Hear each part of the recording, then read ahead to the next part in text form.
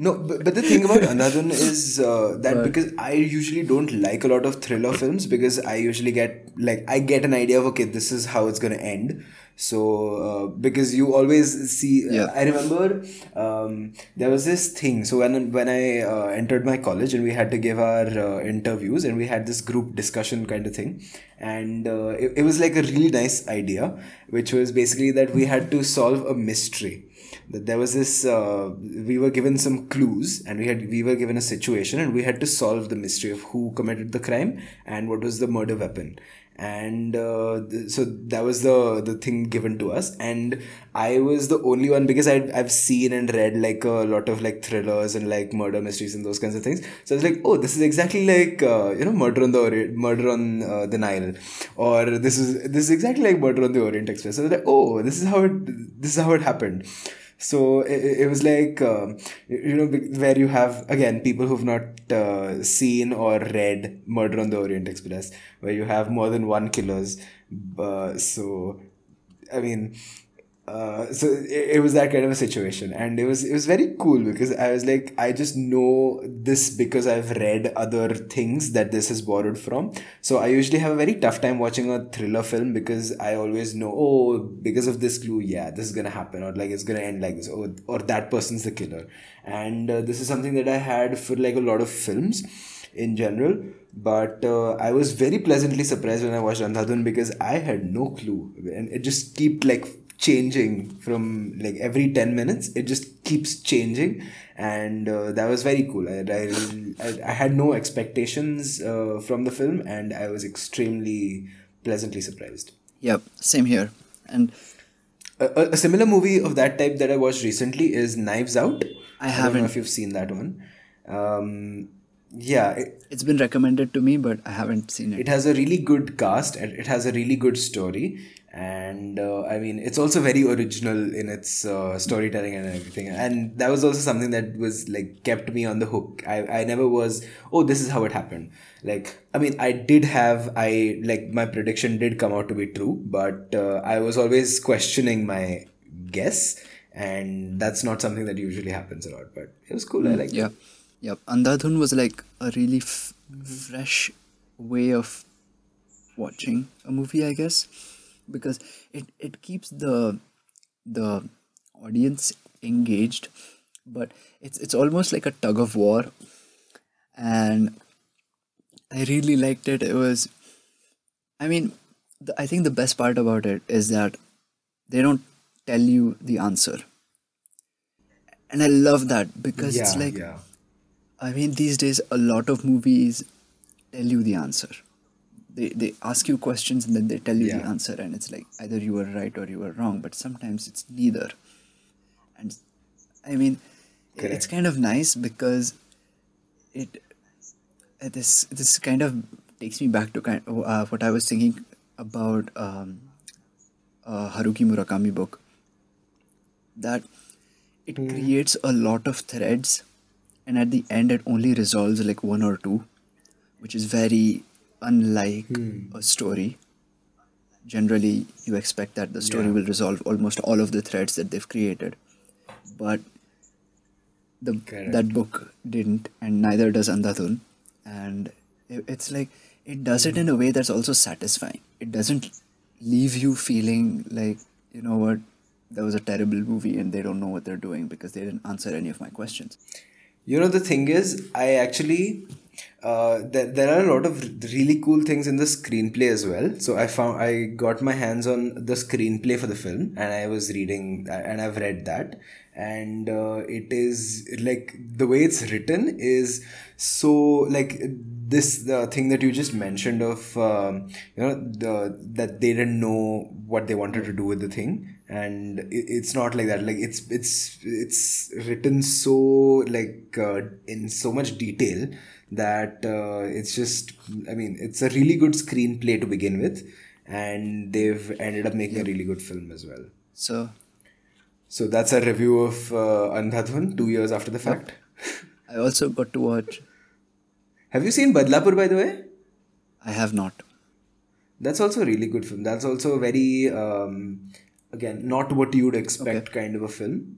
But I mean, it's a good one. Yeah. I like that also. You were Yep. saying something. So no, I mean it's like it's kind of funny that these couple of works have recently come into my life kind of like almost back to back. So I mean the book and then the movie, it's like I'm seeing a trend of the kind of things I enjoy watching or reading. And it's nice because I haven't really been through these kinds of works before, and it's a different experience, but it's very enjoyable. The book I mentioned was the Haruki Murakami book was, holy crap, I can't remember the name. No, hang on. Oh, it's the Wind Up Bird Chronicle. Oh yeah, yeah. And so so out of the three Murakami books that I've read, well, four, not considering the short stories, I have to say my favorite is still Norwegian Wood, but that's just because I really enjoy that slice of life kind of narration. And Kafka on the Shore is a much more kind of traditional book where it has a plot, a quite straightforward plot. I mean, Norwegian Wood also has one, and so Yeah. does the Wind Up Bird Chronicle, but they're way less straightforward than Kafka on the Shore. Kafka on the Shore is very. It has a direction that it's going in. Like you can tell that it has a direction. Whereas for the other two, I could not tell that they were Correct. going in any particular direction. And it's always like they're kind of just wandering down a maze. Like rather than there being a story, it's like the character is actually figuring things out as the story goes. And that feels kind of nice to Right. read. I was listening to Anthropocene Reviewed, by Yeah. the way. So that's a really good recommendation. And I was listening to this episode about, it was about Harvey, a movie called Harvey. Yeah, yeah. And it's a really nice, like, it's a really nice, like, review. It, It is. and Yeah. I mean, I love all of the reviews that John Green has made so far, and they've all been really nice. But this one, I don't know, somehow, like, maybe because I'm hearing it so far after it has come out, it's like I'm Yeah. I, I really enjoyed listening to it to the point that I want to watch that movie now. And I also heard the one about the hot dog eating contest. And now it's like I have heard these reviews enough that now I'm starting to look at the way he kind of builds it, like as an essay, how he would write that thing. And I'm really fascinated by the way he kind of just Correct. creates like he creates these side corridors that branch out from the main topic, Yeah. and he goes down into those and he comes back out, and then he goes into another side corridor and he explores those very nicely, and he always finds some sort of meaning in them, whether it's a little bit funny or whether it's very serious. And often the main topic kind of gets left by the wayside for these side corridors. But it's a really nice kind of way to just meander about a certain idea, and I'm really liking the way that Yeah. he does it. I'm actually working on a video for my YouTube channel, which is gonna be called Anthropocene Reviewed, where I'm actually gonna do. I'm actually gonna go through some of my most some of my favorite moments of the podcast and talk about them in detail. And yeah, I'm gonna try to make it in the form of the podcast itself, and we'll see. Nice. We'll see how that goes, because I've really liked the podcast. Like Anthropocene Reviewed is really like one of my favorite podcasts, like head and shoulders above the rest, because it's so personal, and it's still conversational. It never feels that he's trying to be just extremely profound or pretentious or anything. It's always still very personal, very simple, very conversational. It's funny at times, but also it also makes you Yep. cry at times.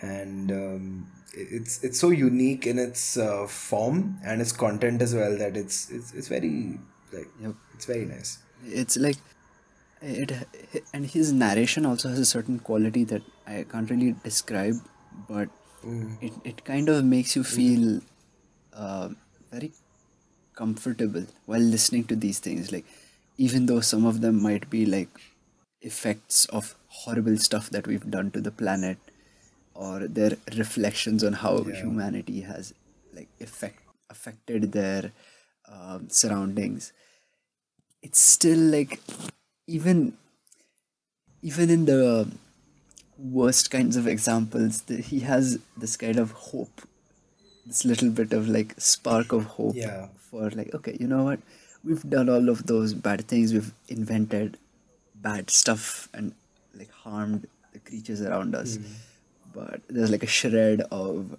like, we're not bad people, like we didn't mean to do it, and everything isn't hopeless, kind of, which I really enjoy.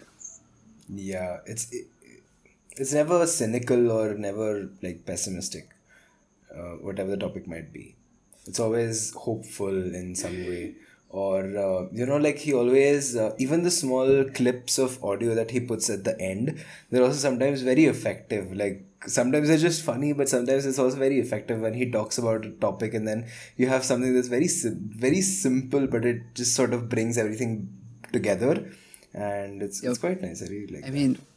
mean, I really like the review about the Yips, which talks about a baseball player and his kind of story of like, he had the yips and what he went through and things like that. That was really enjoyable just to listen to, but also kind of, His ending for that podcast is like his endings in general are really good, but I really remember the one that he uses for that episode where he talks about the guy got the yips but the yips didn't get him, and it's so amazing. I thought about it for the next at least 20 minutes. Like, I was driving a car when I was listening to that episode, and it was, I don't know, it was such a simple yet complex statement. Like, I don't know, I know I'm not making much sense, but it was a really nice way to. Even something even so now you know that I don't really like football so much, but there's this episode where he talks about penalty shootouts, and in the process he talks about his team and about AFC Wimbledon and how they came back Right. into the leagues and all of that, and it's so effective. Like, I am not a sports fan, but that episode, as well as sports rivalries where he also talks about football, and those two things are so amazing, and like they both just made me cry, even though they're about sports which I don't get, and I don't understand why somebody would be so obsessed with penalty shootouts or with sports rivalries, but it's just still so effective because it talks about human nature Hmm. so really well that it's very special. I really There like is that. another quote that I have, like, I had to write it down because it was really good. And this is from the episode about velociraptors. I think it's the same one. Velociraptors and Harvey are in one episode, I believe. But Yeah, they might be. so this is from the Velociraptors review, and the line is, it's like, history is new, prehistory is newer, and I mean, this these two sentences come after like a long explanation of like how we've just recently started understanding things, and how like apparently the brontosaurus was like, it was considered a dinosaur, but then at some point people thought it was like another dinosaur misidentified. So it went from being a dinosaur to not being a dinosaur to being a dinosaur once again. Kind To of like dinosaur Pluto's again. going right now, but Yeah. let's not talk about that. Yeah, we'll talk about that some other time. I really like this. there's this one about whispering and the weather. So when he's talking about whispering, he talks about his son and how the only thing that he whispers into his son's ears is "It'll be okay, it'll be all right," and that's something I've really taken to, and in the last few days I've been using it a lot because it just seems like something very simple, but also something it's sort of like this too shall pass, but it's less profound, but it's also simpler, and it's more comforting, I find. Of just it'll be all right, it'll be all right. It's something that's very very like very Yep. nice. Yeah. So my favorite podcast, 5 on 5. It's cool. It's very. I really like. I like John Green's work in general. Like I was not a big fan of some of his books, but some of his other books are Yeah. like my favorites. I So also really like his internet stuff. I mean, I guess the podcast also counts as internet stuff, yeah, but um, Vlog Brothers still counts. The just the sheer amount of stuff they put out on yeah, YouTube is and I incredible. mean, besides those, like those are kind of engaging on a day-to-day level, where they're like 5-minute videos. But I have really enjoyed his crash courses, and I don't know. I mean, they are really informative, and they have you can see that a lot of care has been put into making each video, which is really surprising and really like kind of reassuring. I have a minor squabble. I have a minor squabble with Crash Course because when I'm just listening to them just for the heck of it, when I'm just listening to them just for entertainment and fun, then I'm like, oh, this is very informative. I'm getting a lot of like a huge number of facts from like a big variety of things. But I've realized, especially with Crash Course Philosophy, I think this was, or even history, when I was studying for my tests, studying quote unquote, for my tests, watching YouTube videos, they did not really help much because they're not very like detail oriented, or that they're very, it's the kind of thing you want. Again, it's a crash course, so it's the kind of thing where if someone brought up a particular event in history, you can talk about it just enough so that you can show that you know about it or you've heard about it before, but you can't really get into the nitty gritties, or you can't make a lot of conclusions about why, what, how, what were the consequences and all of that. So it's not really helpful for that, but it's a good crash course. It's the kind of thing which helps you in conversational things when just topics come up, which is also which is something that I also don't mind, but it's just something that people should keep in mind. So it's not like a complete a replacement for like proper history books and proper research about things. Even a Wikipedia article might have more information than a crash course history or a crash course whatever topic, but it is more approachable Yeah, and and I it's mean that's fun. kind of the point. Like you can't really cram a lot of information into it because after a point you just kind of you kind of exceed the viewer's, I don't know, ability to receive information. And True, that's also true. I'm guessing like most of the people who kind of approach it don't aren't really looking for a deeper, more like analysis of cause and effects. They just kind of want to know what just happened and like a basic idea. I mean, the title is self-explanatory, so I Yeah, yeah. don't blame them. Like I think, like I mean, I've watched a couple other crash courses as well, like not just by John Green, but a few other ones, and they live up to their name, which I think is more than enough and pretty, pretty satisfying. Anyway, I have like I just realized that when I was going through the Oscars nominations for this year, I I think Yeah. I saw in in the I think it was the best score or soundtrack category. I think I saw Okay. Avengers, and Just a second. let me see if I can It's find no, it. this Star Wars an original score. Uh, Avengers, I think, is only in VFX, visual effects. Yeah, Avengers Endgame. Oh, is it not in? Original score? No, that's Star Wars: The Rise of Skywalker. Ah, okay. John Williams. Of course, of course, of course. Of I course. mean, I haven't seen that movie, but like, of course, John Williams. And Yeah.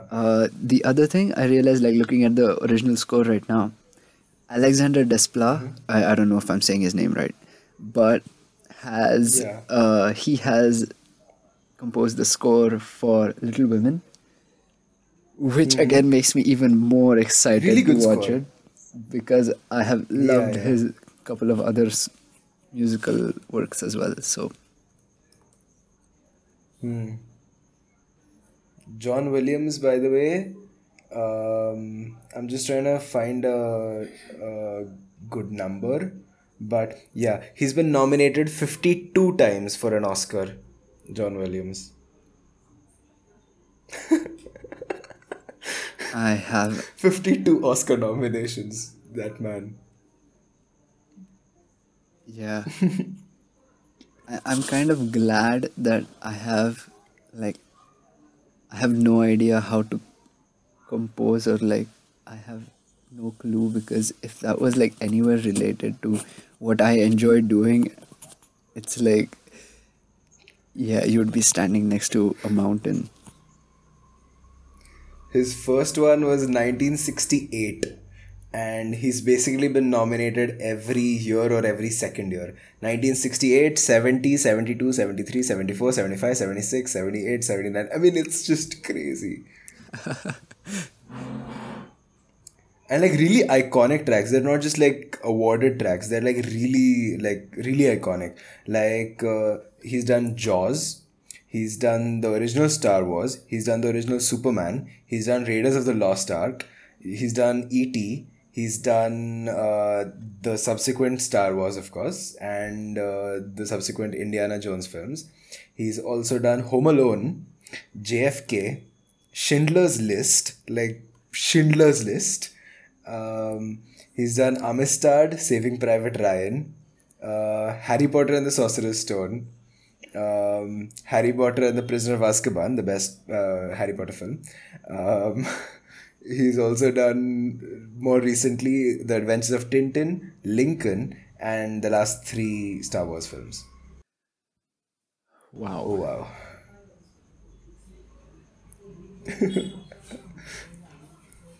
Okay, I'm not gonna look. He's almost like Ennio Morricone, na? I think Ennio Morricone is the most nominated person for an Oscar without a win.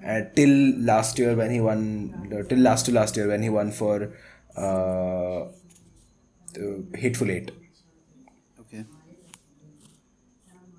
Ennio Morricone is the guy who did the Sergio Leone films, The Good, the Bad, the Ugly, and those kinds of things. And he was born in 1928. So, composers, you can't touch them. Oh my god. Ennio Morricone, just again, facts. He has 519 credits as composer.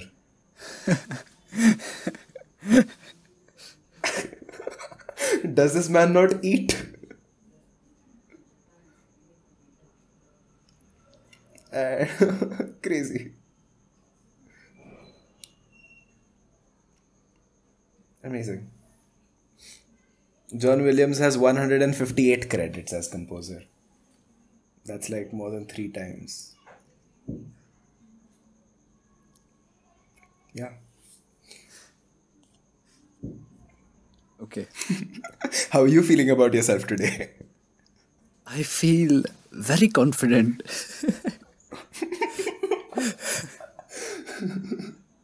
Here I am sitting in with these posters of films behind me. And like, how am I gonna? Okay, they were supposed to be there to inspire me. I don't think they are inspiring me anymore. I kind of feel like that moment when in Brooklyn Nine-Nine is like Jake Peralta starts thinking about something. I forgot what the scene was, but he's like, "Oh my god, too deep, too real." It's like, yeah, you just kind of It's like that. start Like falling back in your chair slowly. Yeah. And the thing is, most of the things are behind me. So when I'm working, I don't really see all of them. Like, I don't see things like Roma and Avengers and things like that. But the one that's still in my vision, that's in my field of vision, is Apocalypse Now. Okay. And that is one movie. When I saw it, I'd seen it before, but when I saw it recently again, I was like, I don't think a movie like this can be made today. Like, even with budgets of Avengers Endgame, I don't think anyone can make an Apocalypse Now in 2020, in the 21st century. It's so crazy and so just mind blowing that yeah, कुछ होने वाला है नहीं. On that humbling note, like, I just realized that it's still not dark outside, and I mean, I'm really happy about that because it's like the daylight hours are increasing now, and yep, it feels like we're going towards some semblance of normalcy, or like we are rejoining um, the rest of the world at large, slowly kind of like merging into reality. So Oh, have you seen the new Veer Das stand up? I haven't.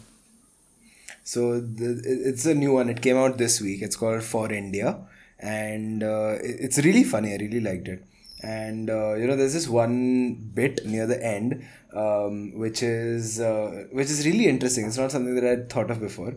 So he talks about the famous speech "Tryst with Destiny" that Pandit Jawaharlal Nehru gave during our independence in 1947.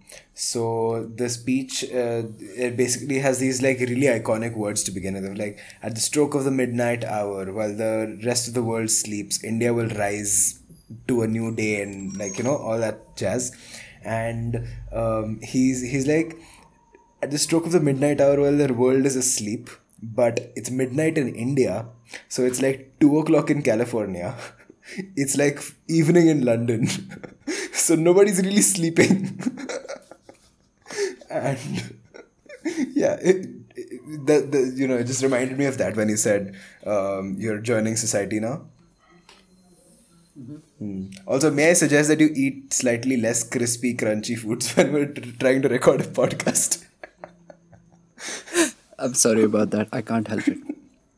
I You're love literally crispy, eating crunchy biscuits foods. and kurkure or some Cheetos. I don't know what you're eating, but it's I'm eating pretzels, and they are incredible. delicious. Incredible.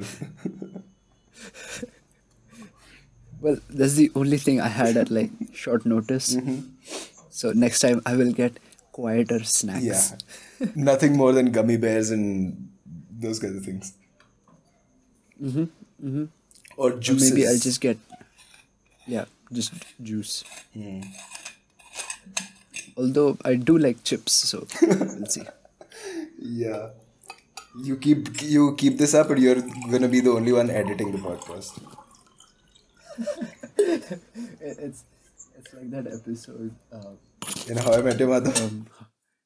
Yes, from How I Met Your Mother, where they talk about people chewing loudly. Yeah. Lily Aldrin. Loud chewer.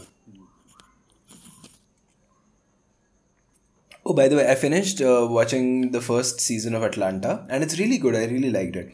Um, and it's really funny, and it's like satire. It's like pure satire. It reminds me of It's Always Sunny in Philadelphia, which is funny because both of them come on the same channel in the US, at least, FX. So I'm guessing I'm gonna look up more FX shows because I like their style of comedy. It's very satirical, and it's especially there's this one episode called BAN, as in Black American Network is the title of the episode, where they've done basically like if you had like a specialty show in America, but it was on a black network, so all the ads are like made for African Americans. So you have like different issues. You have like so they've actually made like they've made ads for Dodge Charger and things like that, and they've done like an entire episode where they're talking about the so it's about the rap scene. So it's about this rapper who's being sort of he's being confronted for using, you know, for using profanity on Twitter, and it's quite a nice episode. It's very satirical. It's very tongue in cheek in some senses, and yeah, I like it. Okay. It's on Netflix, right? Mm-hmm. At least not in India. Okay. I mean, anyway, the odds of me watching something are horribly low at this point anyway. So we will see. But yeah, it sounds really interesting, and especially because is it written by Donald Glover? Some of the episodes are It written is, by right? him. Some of the episodes are directed by him, but not all. Okay. And Okay. and he's like the creator. He's the showrunner of the thing. Okay. Yeah, so that kind of makes it more interesting for me to watch that. And he's acting in it also, and he's really good in it. Like, of course, Yeah. yeah, it's quite I nice. I watched the recent season of Rick and Morty recently. Okay. There is, I don't know if you know, but there's like a new 5 episode season 4 No, that came out I think I've seen some the time first ago. two seasons. I might have seen the third one. It was the novelty was there like during first season, but Yeah. then it wore off. It just got a little annoying. Some of the idiosyncrasies of the characters just got to me. I was like, I can't deal with this. Yeah, I don't blame you. I mean, some of the stuff isn't great, but recently, I don't remember when, but for some reason we started watching it again. And because of that, I I realized like there were some bits that I didn't remember, which like on the second watch have like more punch to them than the actual jokes they're going for. And those are like some cleverly crafted parts of like dialogue or story or whatever, and it was nice. So Have you watched yeah, Futurama? I haven't.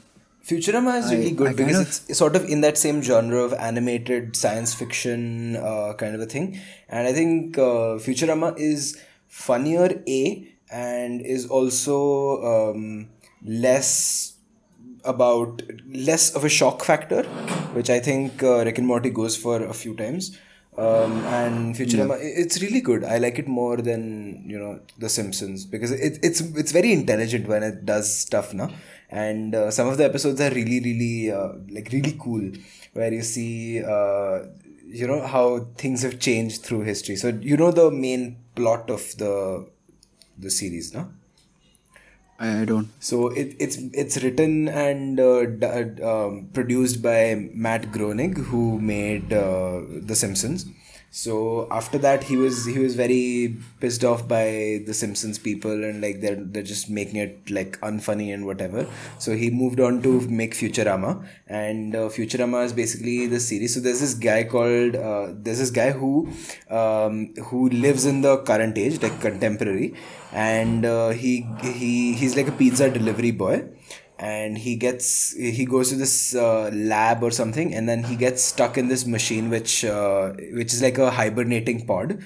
That you have these ideas where people, when they are dead, they're gonna preserve them and like cryogenically freeze them, and they'll come back whenever we have a solution for immortality or like things like that. So there's like this hibernating pod. So he gets stuck in that, and then he comes back to again from his sleep like 1,000 years in the future.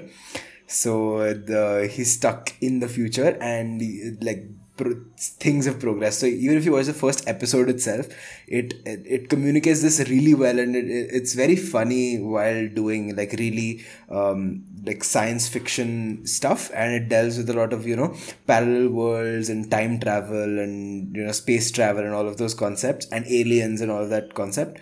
But it does it by not alienating the viewers. um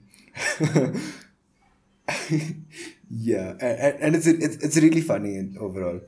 And also one more thing, just because we're on the topic of Futurama, and I bring this up whenever I've talked about Futurama with anyone, the title track for Futurama always reminds me of the main riff from Smells Like Teen Spirit by Nirvana. So yeah, you should try watching Futurama. It's quite nice. I think you'd like it. Okay. Yeah.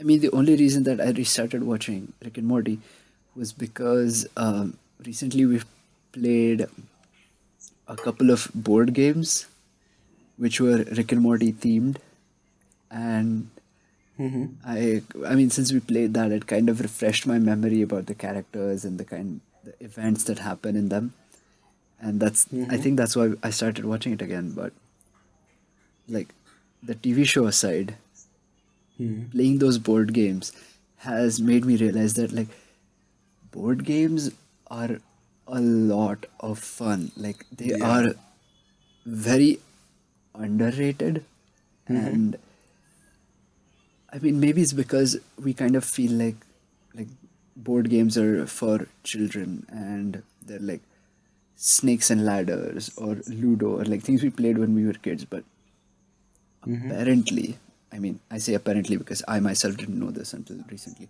There are board games that are much more complex and that are not intended for like Yeah. kids 7. And it's like it it was a really nice kind of realization. And now that we've played these games a few times, I really enjoy the game, and it's a little slow. Like many of these games that we play, it's like they're a little slow, and they take time to kind of get used to the rules and like to get into the groove of it. But once you do, right, it's so much fun, and I honestly just kind of like the wholesome nature of it, because the kind of board games that I think about when I think about like for people our age or older, Yeah. it's like they're like Scrabble or Monopoly or Jenga, and these are the board games that you usually find, I don't know, in like hostels and like Right. just cafes, or like this is the general expectation more or less. But there are more creative, more challenging, I guess, board games out there, and I don't know. I'm really having a good time just playing those, and it's been a nice realization. So much so that I think like from now on, I will try to find or try to keep an eye out more for such kinds of games. And usually they come in like these themes. So like I said, I played a game which had a Rick and Morty theme to it. So the basic structure is something called a Munchkin board game, Okay. and it's basically like it's where you have a few people and each person is a character. So you have like character cards and they have certain like properties, or they have certain powers, so to speak. And at least in the Rick and Morty version, it's like you have to go through the portal every time you play, and you have to face a monster and you have to defeat it. And then there are like peripheral things you can do. So you can ask for help while defeating a monster, and then you can mess with other players. So it's not just that you're playing on your own, it's like you can directly interfere with another person's play Yeah. or like their trajectory. And that kind of interaction makes it a whole lot more fun. So That's I've been cool. really enjoying playing those, and I highly recommend it because I don't know. I mean, I kind of miss this kind of wholesome fun that has gone away. That's cool. That's very nice. These days, we've been doing a lot more like card games and board games as well, but mostly card games. So, and that's cool because the thing is now recently what we've been like, we've not really played like physical games. Like we're just playing virtual games. So even whenever like friends meet, you play. Like me and my one of my friends, we play chess whenever there's like events happening and we're not interested. We play chess, but we play it on the phone, so it never feels like you're actually like moving things around. And in a similar way you have just Monopoly also, like, or Monopoly Deal, which is the card game which we've played during our Kodaikanal thing. So that's something that we've been playing and it's become really popular, and it's a lot of fun because this is like the way because when you're playing things which is not with electronic things, you keep your phone aside, so you're not thinking of that, and it almost feels like it's so classic because it's not going to be aged by. So if you take pictures of you playing a board game or a card game, like that picture is going to be the same as people playing that game in like 20 years ago, and playing it 40 years ago, and playing it 20 years in the future. It's going to be the same. Whereas if you have like me and my friend, we are playing chess on the phone, that's different, and that version of chess might change because it's by a particular game maker, and then there's someone else who makes it. So even things like, even video games for that reason, like things like Tetris also, they keep changing. The way I played Tetris first was very different from the way the Tetris app on your Android phone plays, and it feels like it keeps changing. So you get updates, but it also doesn't feel timeless anymore. It feels very, fixed in time at one particular point. Whereas you can play a game of rummy, or a game of a game of Uno, and it's the same, and it feels nice to have things that are consistent and that don't change a lot. Recently, speaking of Uno, so it like I you you kind of sparked a memory about like Uno, that a game of Uno that I played a couple of months ago, and it I have to say that hands down it is the most interesting game of Uno that I have played in my life, because there were so many rules, and maybe they are part of like the original Uno, although some of those I doubt, but I can't be too sure because I haven't read the rule book. But it was it was so much fun because I I think the highlight of that game for me was that even if you even if you manage to get rid of all your cards, you're never really out of the game, Oh. and it was it was um it was an event in and of itself. And I mean, I feel really fortunate that I got to play it, but at the same time, it was super confusing, and that has to be like a really crazy game. That so yeah, but I realized like Uno and like these board games, like they go beyond Monopoly, because honestly, like after a point, Monopoly got boring, or it got repetitive. And the same thing goes for most of the board games that people play as adults. And there was enough variety when we were kids. Yeah, the thing is now, I don't think it's something, even a game like Carom, or like these games that we've played in our childhood, they feel like things that I don't think I could play every day, because again, time nahi hai, or like even even once a week is very, very like close to impossible. But like whenever there is time, Yeah. especially like on train rides, or when you have like a game night with your friends, it's good to just play a couple of rounds of these games, and it just sparks back memories of older games, and also it makes memories of these games. And again, Yeah. it feels timeless. That's my reasoning for a lot of things in life.